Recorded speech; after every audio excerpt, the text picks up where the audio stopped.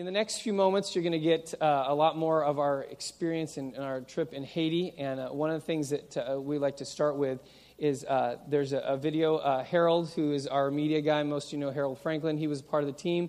And Harold was up till 3 in the morning. You got back about, 11 o'clock? And worked on the video till 3 in the morning.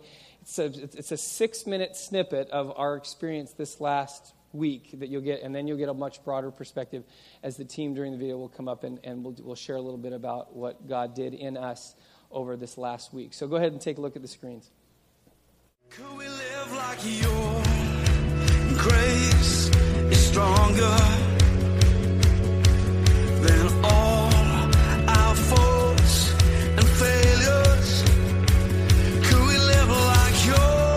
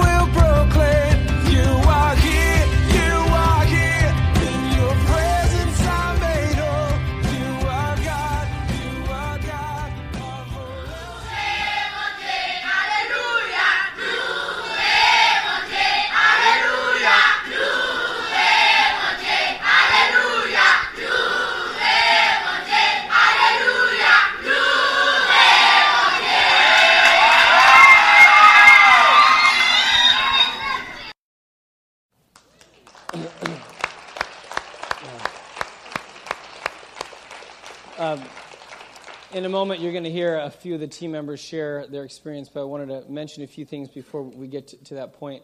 First of all, I want to say thank you for many of you who supported team members and sponsored them and to make it possible for us to go. And a couple of the very, very important things. Is, a couple people that I want to acknowledge. Greg Barshaw. Greg, would you stand?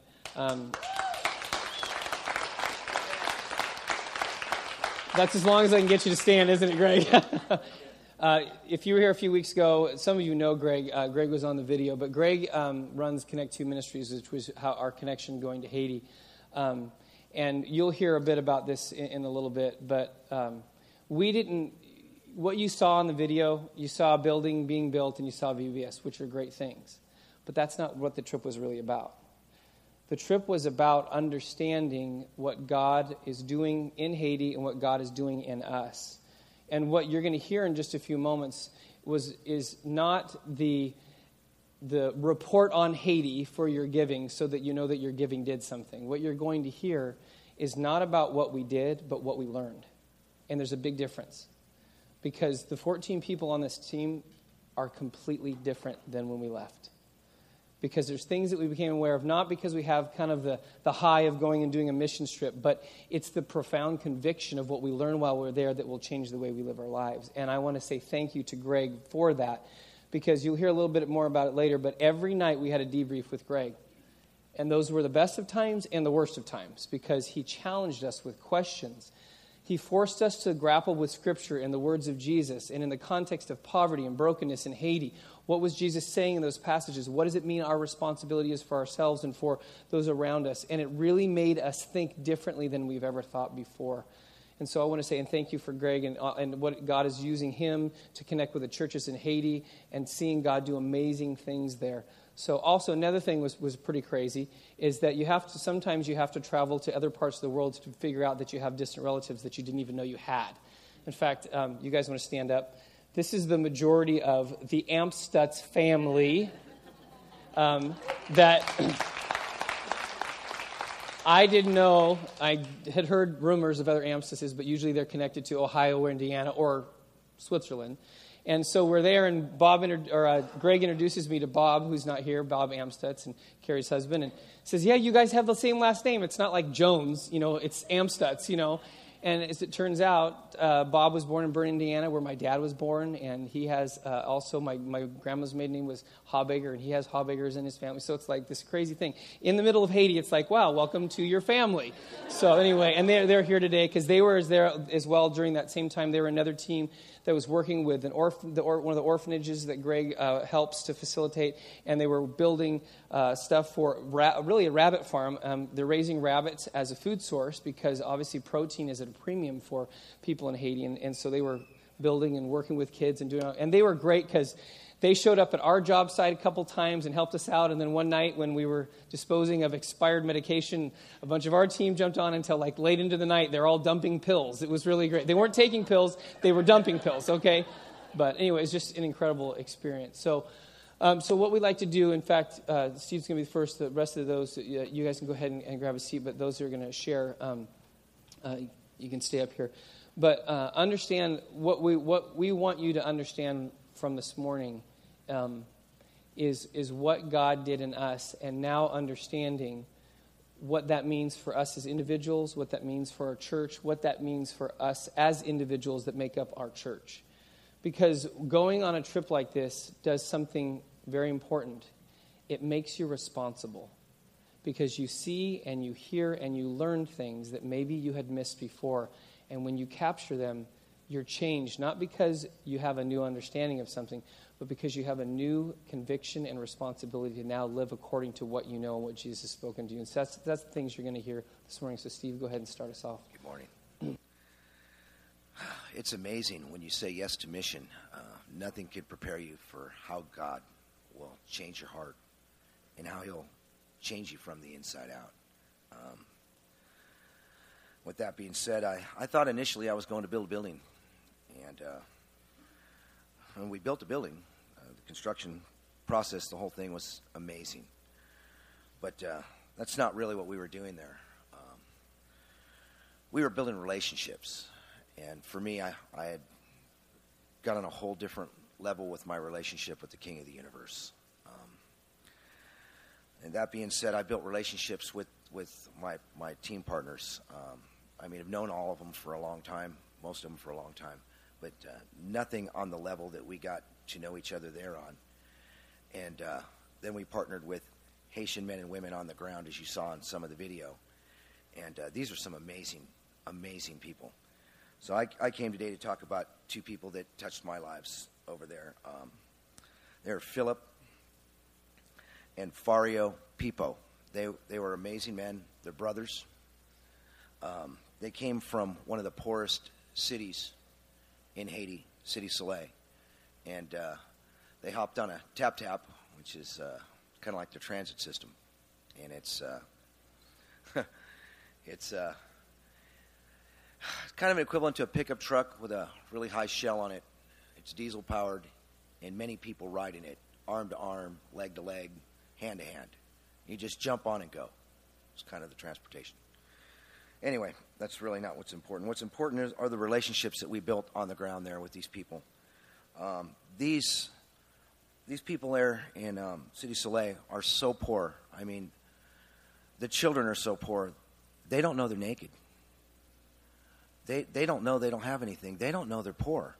These are the happiest, sweetest little children that you would ever see. They have no clue that life could be any different. This is life. And they are just a joy to be around from the moment that they touch you, from the moment you touch their hearts and they touch you. It changes you. It changes you to see hundreds of them just crawling around, playing with each other, throwing stones, doing things. It's amazing what could occupy their day. So, that being said, working with these two men, they're the hardest working men I've ever worked with. They didn't come there looking to work for money. They came there. This was the third project I think they worked on. And what they didn't realize that God's already captured their heart. He's already been working on them. The third church process they got involved in the building on. And we got to know them quite personally. At least I did. I worked with them every day, arm in arm and hand in hand. And the story of them is that they got involved in a church in their own town. And the people there, they're different. They have dreads, they had tattoos, and that's really frowned upon in their society. And they felt shunned by the people in their church. Not by their church, but by the people. And so they kind of backed off a little bit. And in the course of, we had an interpreter named John, who was an amazing guy. And through courses of our talking to each other back and forth while we were working, I let them know that God didn't care. This Jesus that I know doesn't care if you have dreadlocks. He doesn't care what your appearance is. He doesn't care if you have tattoos. He cares about your heart. He cares where your heart's at. He cares if you know him or not. And that he accepts you for who and whatever you are. And that all you need is to bring him yourself and give him your heart. And he'll love you. And he'll love on you. And they're not aware that Jesus has already captured their heart. We prayed with them. John, I, and a group of guys prayed over them. They didn't come to Christ yet, but they're on their way. They're really on their way. And they really changed my life, these guys. Just seeing what they had to go to get to work every day. It's a 10-mile tap-tap ride from their city to Onaville. And it's not like the freeway. In fact, it's some of the toughest back road and bumpy road and rocky road you've ever been on. But their journey they take is amazing. These are amazing men. And I believe that God's going to do an amazing work with them.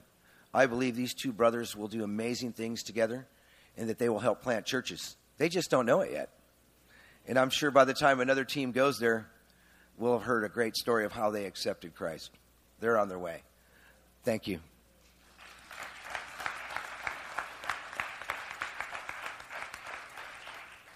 Okay, good morning. You see I have my Kleenex ready.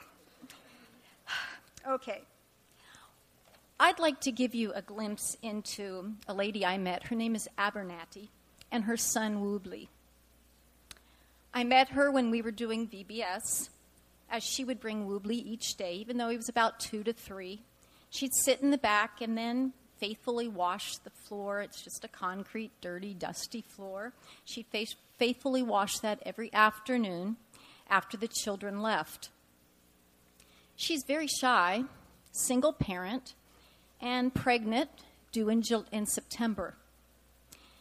I could see her weariness as she'd sit on that back bench all day long, listening and watching, and she'd lay down sometimes on the bench that we would probably not know how to sit on. It's not very wide, but she'd lay down and take her nap as she needed to.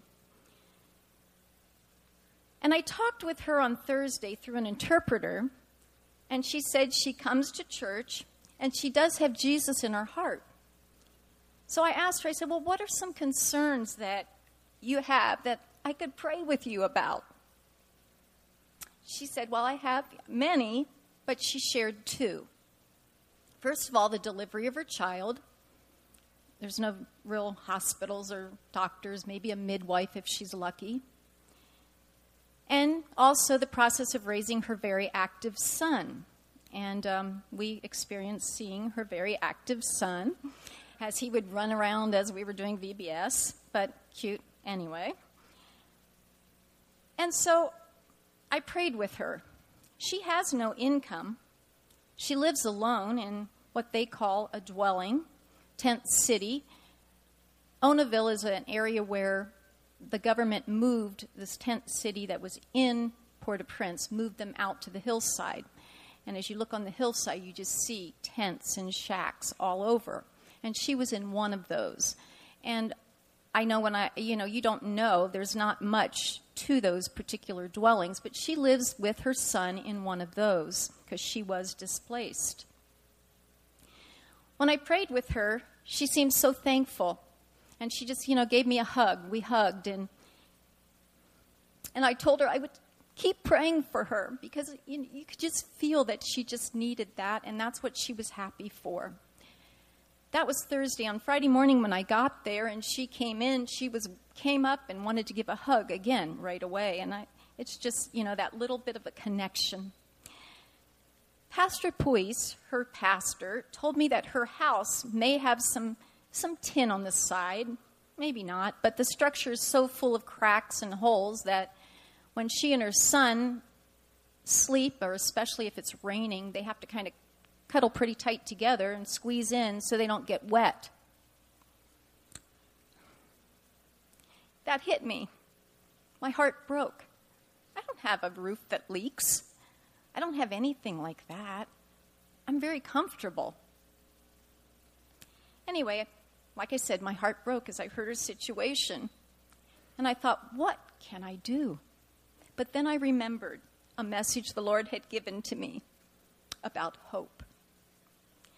The morning that I was leaving Uganda, I had gone to Uganda on a trip just prior to this particular one. I was already burdened with the poverty that I had seen there. And I knew Haiti was even probably more destitute. But the Lord gave me some words of comfort and meaning. I opened my little devotional book that I use, and this was what I read that morning that I needed. Hope is a golden cord connecting you to heaven.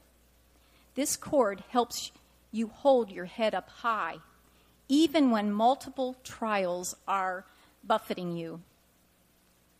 I never leave your side, and I never let go of your hand. Wow, I needed that. Because I was feeling pretty hopeless after Uganda, thinking, how am I going to react in Haiti? I don't want to go. Hope is what Abernathy needs to survive each day, just to get through one day at a time. And she has that hope because she has Jesus in her heart. That's all I can offer her, and that's all that she needs because that will last. It's only through our hope and salvation that she will have something to look forward to and to make it through her daily struggles. Like I said, I can't provide a new place for her, all those daily things she needs, but God can, and He will. Hope puts us on the same level. You know, when you think about it, my surroundings or our surroundings, there are a lot of distractions for us, and we often get our focus off of where our hope really should be and what our purpose in life truly is. At least I know that's the way it is for me. Our comforts mean nothing when it comes time to heaven and salvation. And so when I look at that, and I look at Abernathy and her son, and I say, you know, she's on the same level I am, thank the Lord. In God's eyes, we both will go to heaven, and will both receive the reward that he has for us. I changed my perspective from feeling hopeless for what I was seeing to knowing that my main role now is, and what I need to actively share, whether it's in Haiti, Uganda, or here, is I actively need to share hope of what God is and hope of salvation to everyone that I meet. That's the only thing that counts. What was interesting also is after the Lord gave me that message, he confirmed it through Greg on our first night that we were there, and also through scripture that I was reading throughout the whole week. It was like every verse, it seemed, or every passage I was reading kept saying hope, hope, and I'm like, yay, I need that. Anyway, if I can get these on. In Psalms 33, verses 18 to 22, I just want to sum up with. But the eyes of the Lord are on those who fear him, on those whose hope is in his unfailing love, to deliver them from death and keep them alive in famine. We wait in hope for the Lord. He is our help and our shield. In him our hearts rejoice. May your for we trust in his holy name. May your unfailing love rest upon us, O Lord, even as we put our hope in you. You know, without hope, life is poor and meaningless for everybody. Thank you.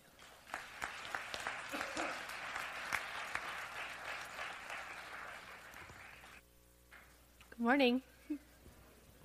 I wanted to talk today about perspective and mostly about the condition of our hearts and how oftentimes here we choose to live in stress and we choose to live in ungratefulness and we choose to live in the want. I want more, I want more, I want more. And we forget to step back and say, dang God, you have blessed me with so much already.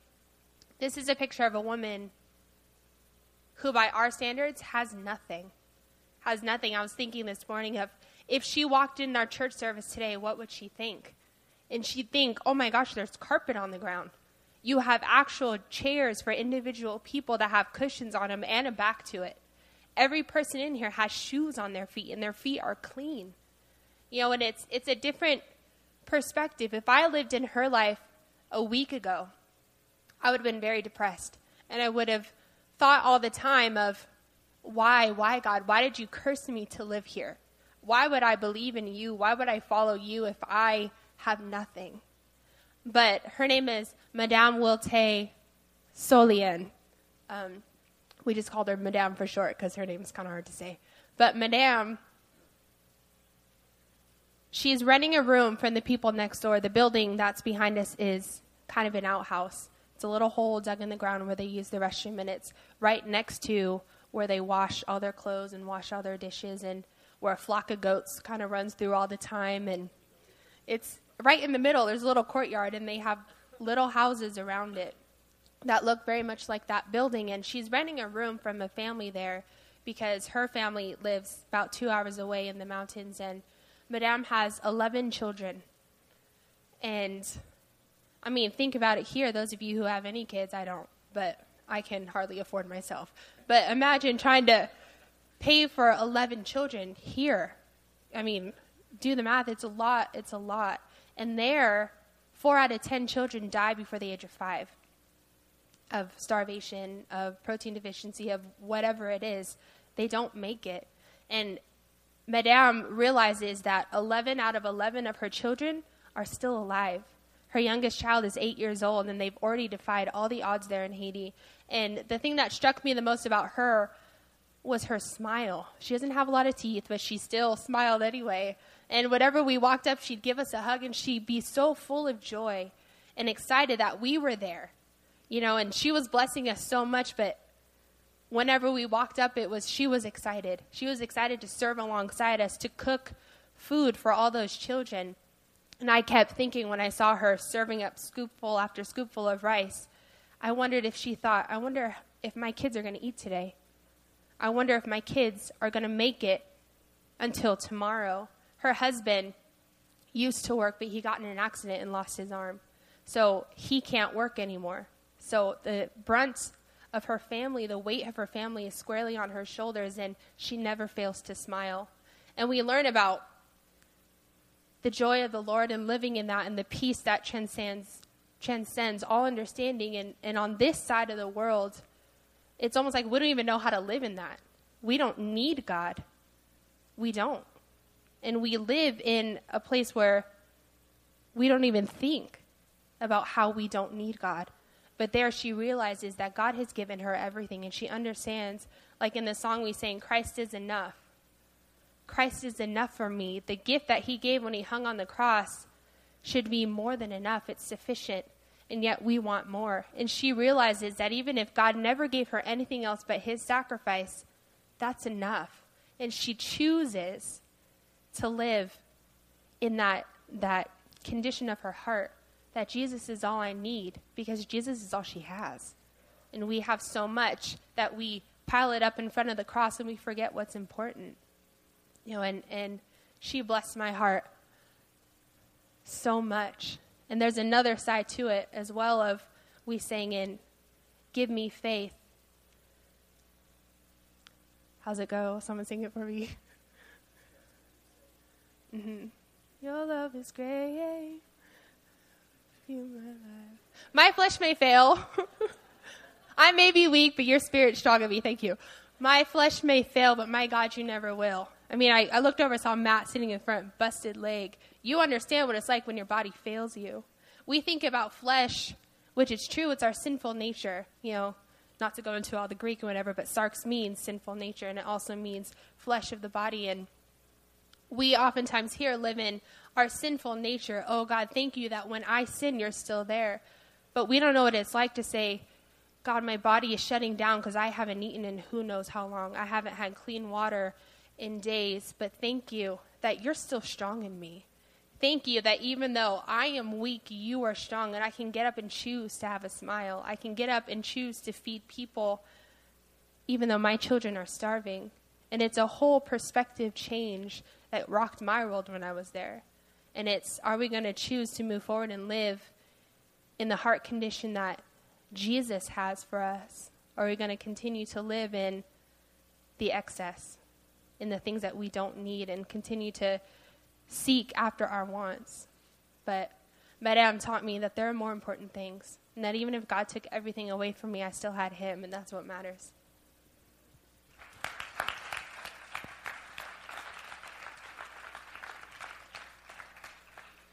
So John already kind of said that at night we would have these debrief meetings with Greg. And like he said, they weren't debrief. We didn't talk about, hey, how'd the nail hitting go today? Or how was cutting? And how was the VBS? He would ask us these tough questions because in his wisdom, he knew what we were in for before we knew what we were in for emotionally and all that. So one of the first couple nights, he says, I'm sure he put it better than I'm going to put it, but basically he said, let's talk about the sovereignty of God. And I said, oh my gosh, are you kidding me? I'm tired. I want to talk about the sovereignty of God. I mean, I'm sure some of you people here are probably thinking, I could give a 20-minute dissertation on the sovereignty of God. And some of you guys are like me, you're like, how do you spell sovereignty? That's a tough word. I mean, I knew what it meant, and basically the dumbed-down fireman version is God, right? God is God. But I looked up and wrote down a couple things just to kind of help us out here. All things are under God's rule and control. Nothing happens without his direction or his permission. God being sovereign is not just a principle that we can think about, choose to believe, choose to live by. It's a fact. Whether we decide to live by that or not, it's still a fact. God is sovereign. Whether you want to believe it or not, whether we believe, he's sovereign. I was thinking about this, and, here where we live in the United States, the sovereignty of God, God's God, yay. It's true, God is God, but I think we kind of just brush over it. Every once in a while, someone we know might get sick, get a disease, get cancer or something, and we say, God's in control. God has a purpose. God turns all things together, for good. And, there's millions of passages about the sovereignty of God. Every once in a while, a tragedy might happen, a big crash or an earthquake or whatever, and we go, oh, but God's in control, right? And I think we tend to just kind of gloss right over the top of that.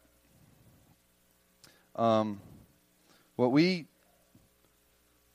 lived with, what we experienced this week, is the sovereignty of God at a much higher level. In Haiti, God is sovereign when you have a country that is a wreck and then has an earthquake that kills hundreds of thousands of people. But God is sovereign. In Haiti, like Stacy said, 40% of the babies that are born will die of either starvation/malnutrition before they reach the age of 5. And then Harold has a picture for me that makes me cry. This little girl, she was at the VBS's. She was there every day. I don't know her name. I was out working, and I'd come in, and she'd look at us, and she'd want a hug. She'd want to be held. She'd want to, she had me wrapped around her little finger. Cutest little thing, beautiful little girl. And all the kids in Haiti have jet black hair, and hers is red.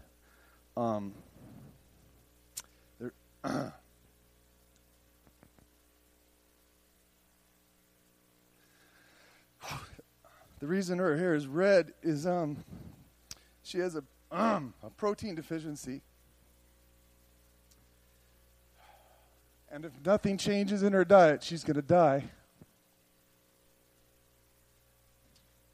But God is still sovereign in Haiti and in the United States.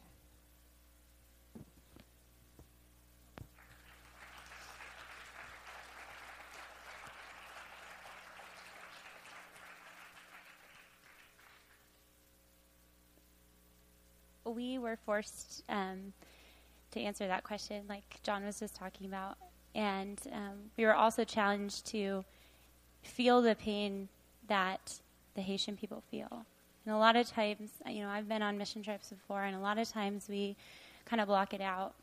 And we say, okay, we're here to help, but we just get so focused on the helping that we forget to actually feel the pain that these people are going through. And so Pastor Greg said a great example because you could see how he cared for these people and how he felt their pain. And he, encouraged us to ask the Lord to break our hearts for these people, to break our hearts like his heart is broken for these people. And, you look in the Gospels, and when Jesus moved and did miracles, a lot of times it says he was moved with compassion.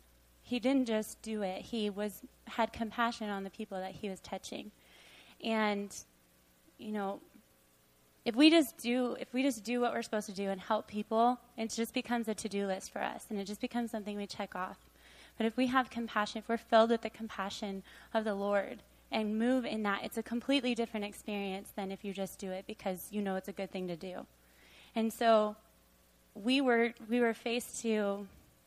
encouraged to answer that question of, God, break our hearts. And it was the very first night. And as you can see, a lot of our team members are experiencing that because we felt on some small level what these people are feeling. And I would encourage you to do the same, to feel the way that God feels. Ask the Lord to, and it's something that I continue to do because now that we're home doesn't mean like, oh, well, I had compassion 2 weeks ago when I was in Haiti, so now I'm good. It's continuing to allow the Lord to change your heart and say, God, break my heart for what breaks yours. Let me have compassion like you do, because God's heart breaks for people. Not only people that are hungry, people that sleep on concrete floors, but people that don't know him. people that have no idea what he has done, how he sent his son to come and to die. And our hearts need to break for those people, and to have compassion on them the way that the Lord has compassion on those people. Thank you. Thanks, Tilly.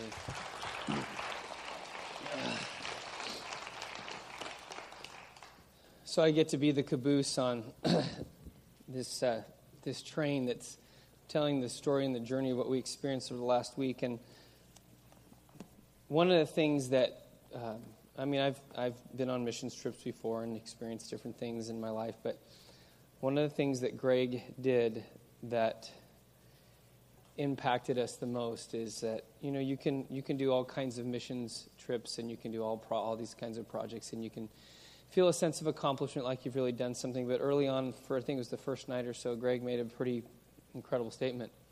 He said, you can't save Haiti and you can't give it hope either. That's the way you start off your week. Isn't that great? Really uplifting. Thanks, Greg. But what he was saying was very important. We can't fix Haiti. We can't save Haiti. We can't give Haiti hope.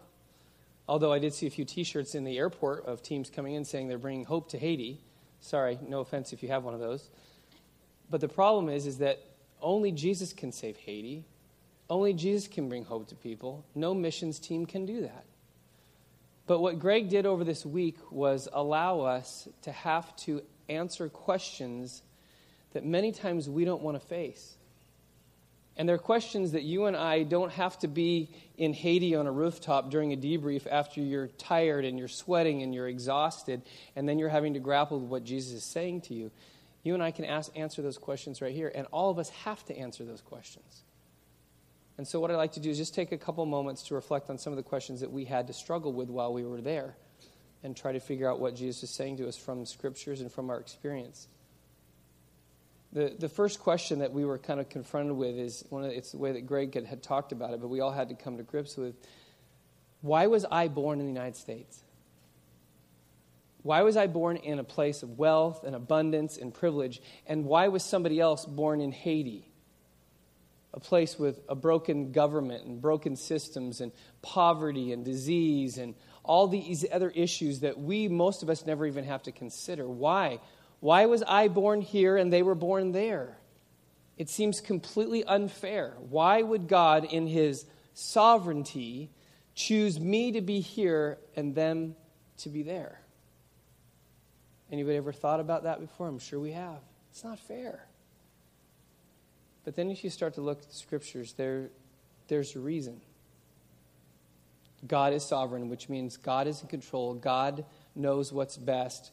God not just doesn't allow things. God causes all things for his purpose. That's hard to swallow. All things. Listen to what Paul said in Acts chapter 17, verse 22 to 27. Paul is talking to the Greeks, and he says, this is Paul stood in the meeting of the Areopagus and said, "People of Athens, I see that in every way you are very religious. For I've walked around and looked carefully at your objects of worship. I even found an altar with this inscription, to an unknown God. So you are ignorant of the very thing you worship, and this is what I'm going to proclaim to you. The God who made the world and everything in it is the Lord of the heaven and earth, and does not live in temples built by human hands.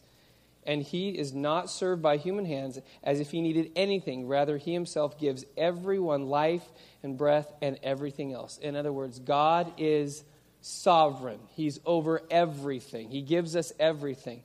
And then Paul says this in verse 26 and 27.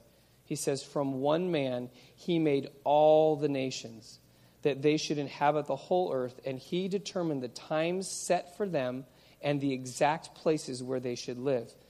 God did this so that they would seek him and perhaps reach out for him and find him, though he is not far from any one of us."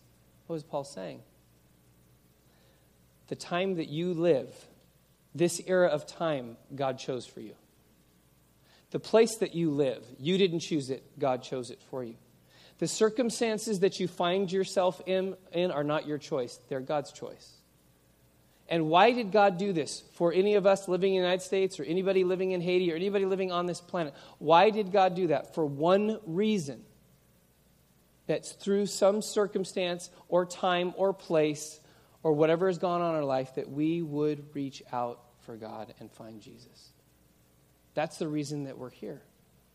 That's the reason that we've been born. That's the reason that God has allowed things to happen. And in God's sovereignty, he understands things that we don't understand. And one of the things that Greg said that was really great for us to hear, you're hearing lots of Greg Barshaw quotes today because he had some profound wisdom for us. He said, kind of paraphrasing what Paul was saying, is that God places people in the place and position where they have the best view of the cross. And if that's in Haiti, in a place of displaced people, living in a shack on the side of the hill where they can see the cross best, God's placed them there. If it's in the United States where we would have abundance and wealth and all the things that we are accustomed to and comfort, if we have the best view of the cross, God places us there. That's his sovereignty. I don't understand how it works. But we all exist in the times and places and seasons and circumstances. Why? Because God is wanting us to find him.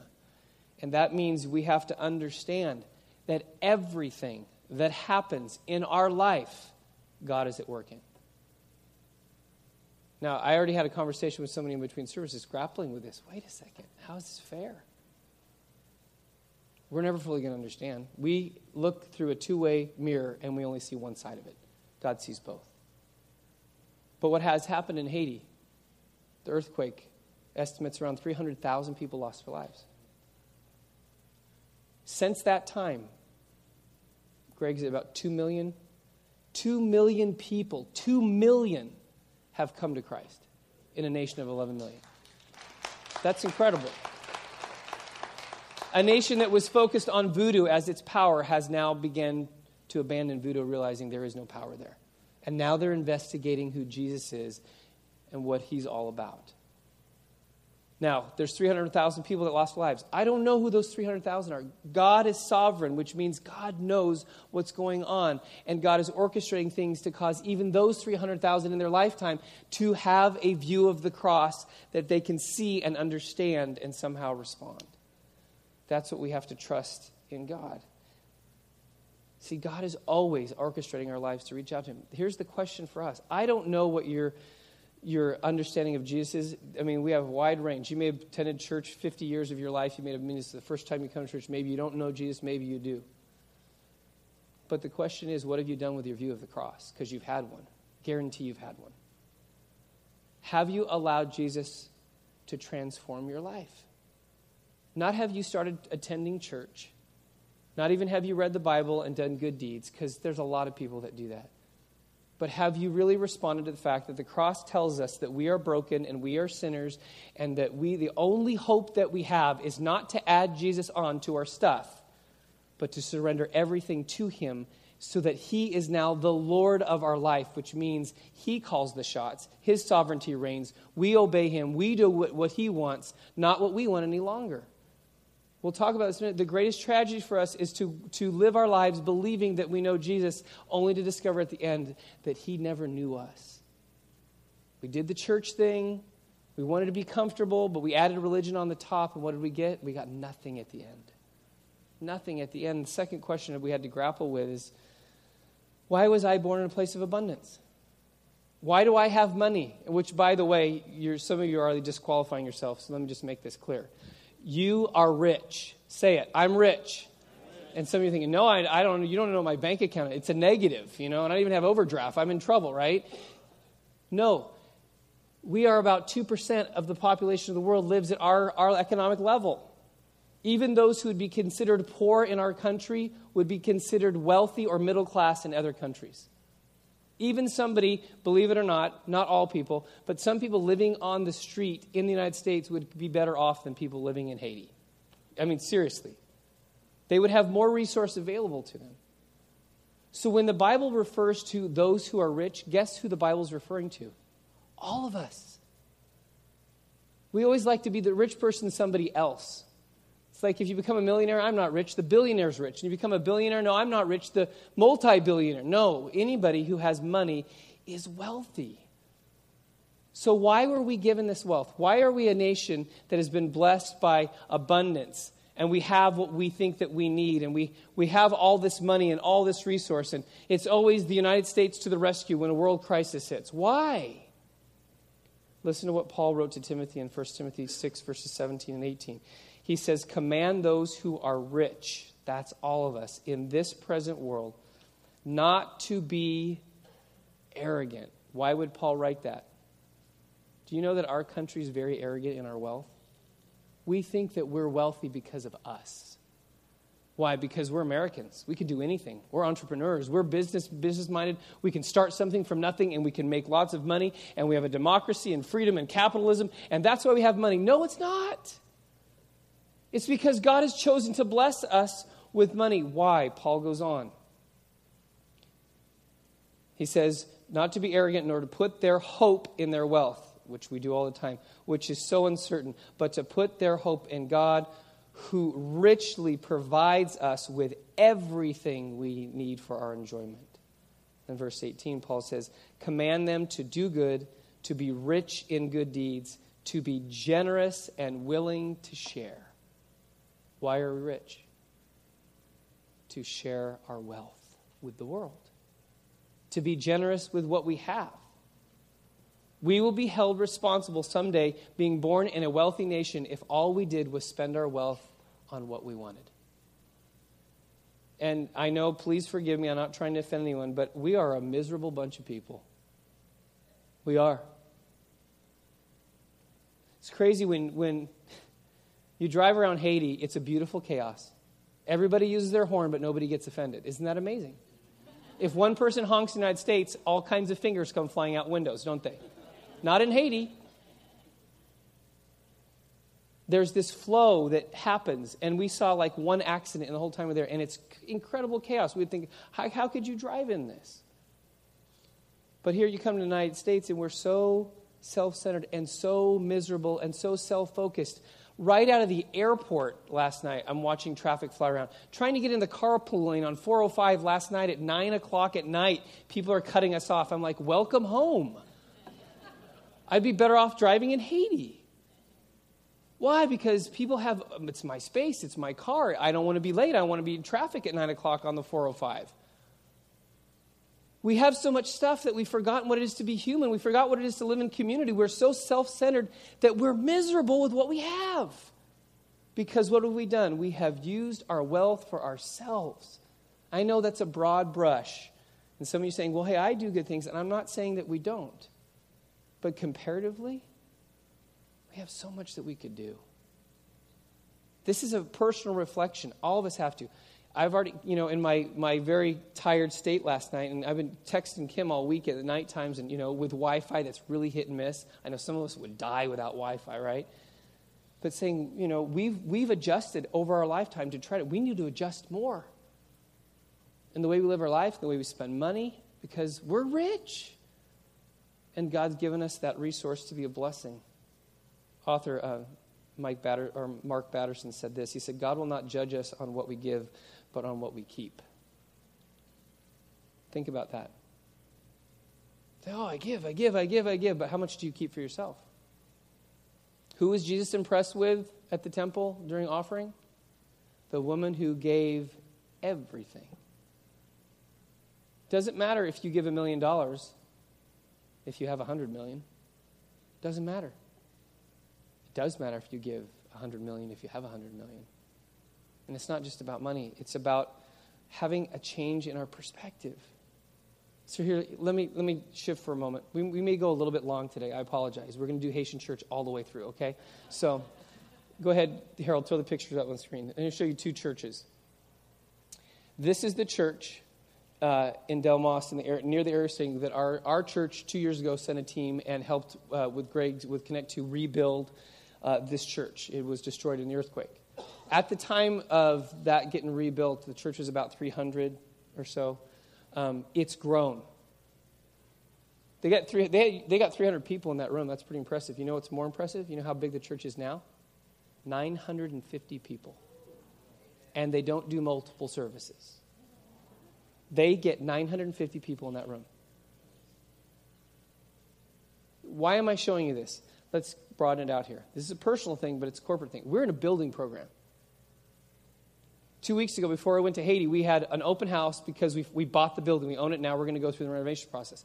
Lots of you walked through, and Probably 95% of the comments were really positive. We're excited about it. What are we going to do with it? And then I heard a few people mumbling out the door, it's too small. It's not big enough. It's because we're used to 32,000 square feet of empty space.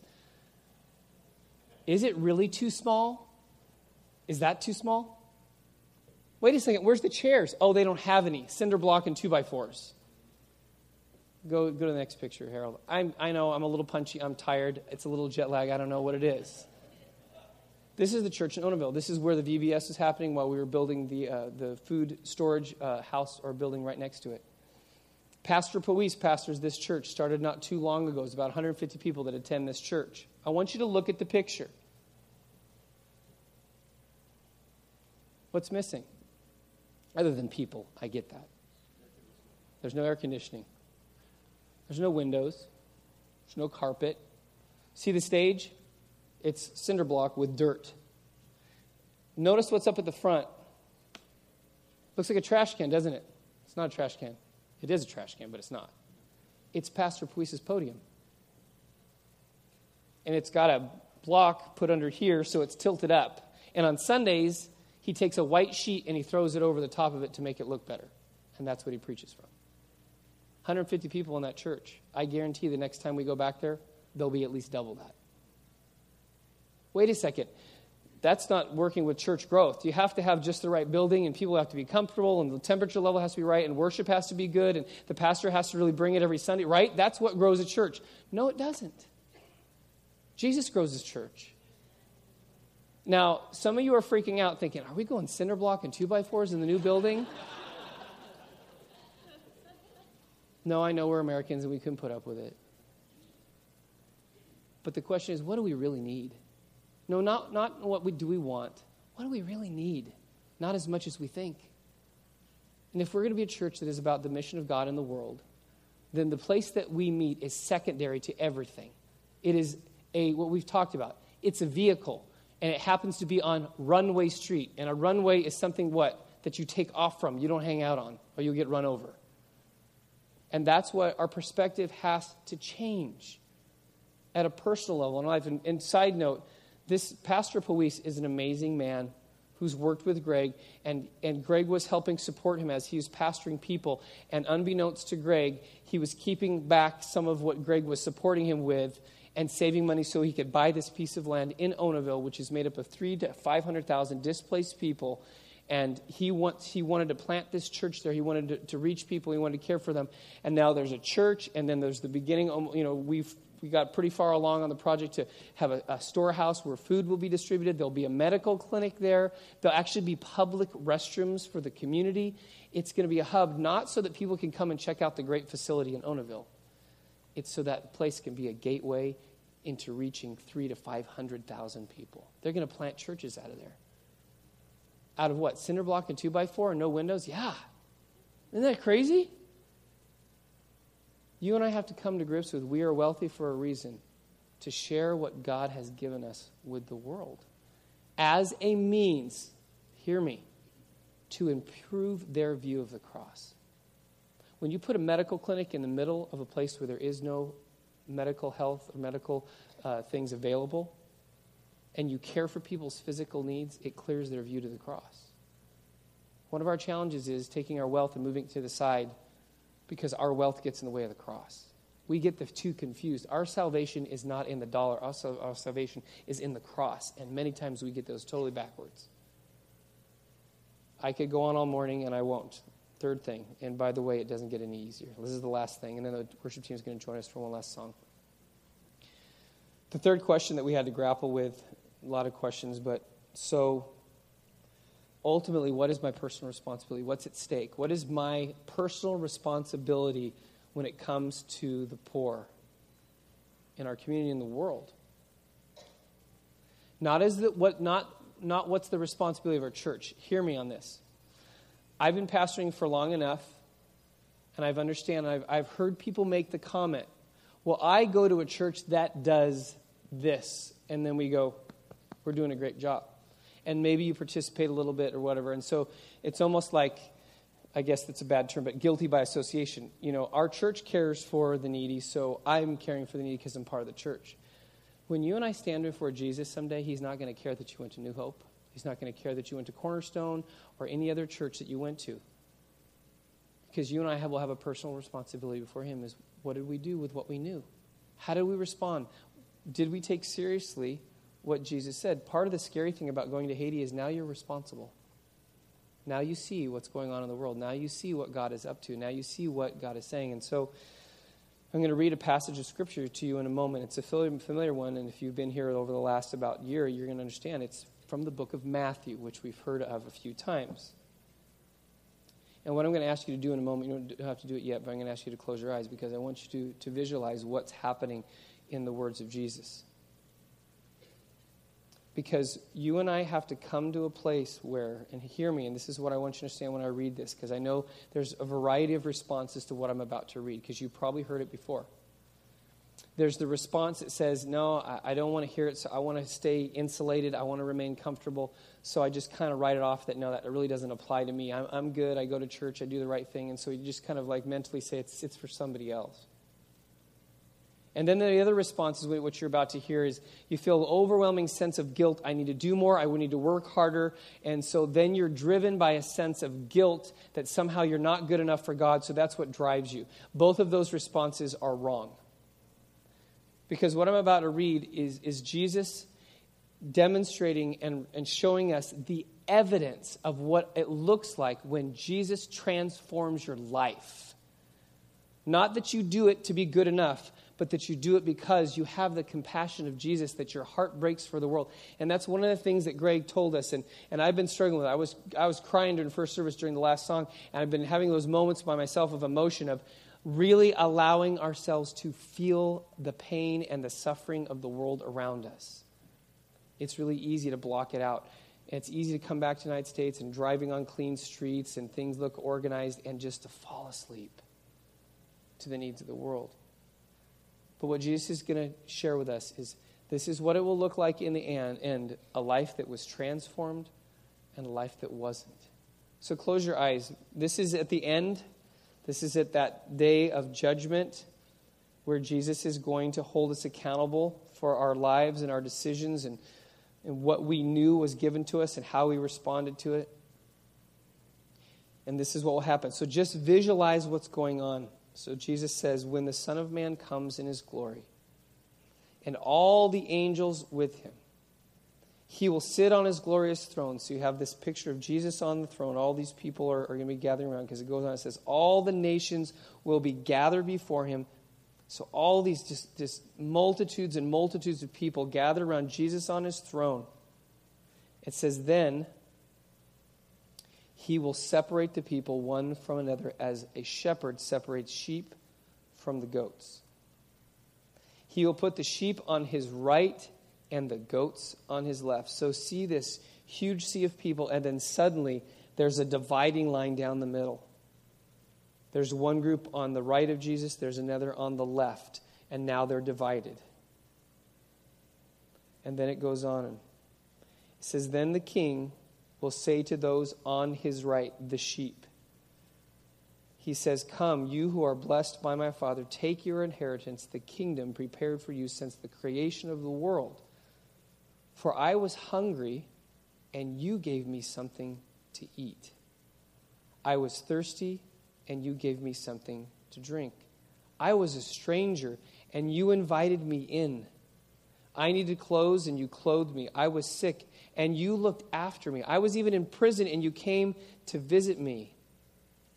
Then the righteous will answer him, Lord, when did we see you hungry or feed you or thirsty or give you something to drink? When did we see you a stranger and invite you in or needing clothing and clothe you? When did we see you sick or in prison and go to visit you? And then the king will reply, truly I tell you, whatever you did for one of the least of these brothers and sisters of mine, you did for me. So that's Jesus speaking to those on his right, the sheep, the righteous ones. That's what he says. And then it goes on. It says, then he will say to those on his left, depart from me, you who are cursed, into eternal fire prepared for the devil and his angels. Why would Jesus say that? He goes on, for I was hungry, and you gave me nothing to eat. I was thirsty, and you gave me nothing to drink. I was a stranger, and you did not invite me in. I needed clothes, and you did not clothe me. I was sick and in prison, and you did not look after me. They also will answer, Lord, when did we see you hungry or thirsty or a stranger or needing clothes or sick or in prison and did not help you? And he will reply, truly I tell you, whatever you did not do for the one of the least of these, you did not do for me. Then they will go away to eternal punishment, but the righteous to eternal life. Just with your eyes closed. When we truly surrender to Jesus, when we take full advantage of our view of the cross and we surrender our lives to him, we become the group on the right, the sheep, the righteous. Because something in us compels us to help people who are in need. Something in us helps us to learn to sacrifice our own self and what we have for the benefit of others. But if we find ourselves trying to do those things because we think we'll be good enough for God and we'll be able to stand before him someday and get in, then we've missed something. We haven't surrendered. We haven't felt the pain of the world. We haven't allowed the compassion of Jesus to transform us. And so today, that's what my desire is for each one of us. That we would feel that, we would experience that. You see, you and I need to understand that if we really know Jesus, our life reflects in our actions, in what we do. I was going to ask the worship team if they would come, and we're going to sing one last song. And as we do that, I'm going to allow the song to be the message that we want, the prayer that we want to pray, and the things we want to ask God to do in us. Because this is a personal thing we have to come to grips with.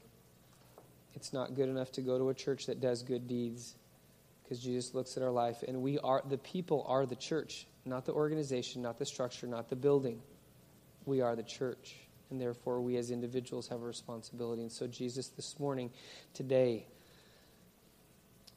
please don't let us walk away feeling guilty or somehow frustrated or even feeling like, wow, that was really heavy-handed. But, Lord, beyond all the things that we would use to deflect what your Spirit's saying from your words, that we would allow it to penetrate deep into our soul. That our lives would look different, our money would look different, the things that we have, the decisions that we make, the life that we live, all these things would begin to change because something's happening inside of us. We're surrendering more of who we are, and because of that, Lord, we're living more for you and less for ourselves. And as a result, we live for the world. We live for people that you love and you died for and you care for. Lord, help us. Help us to be like you are in your heart for the world. We thank you, Jesus, in your name. Amen.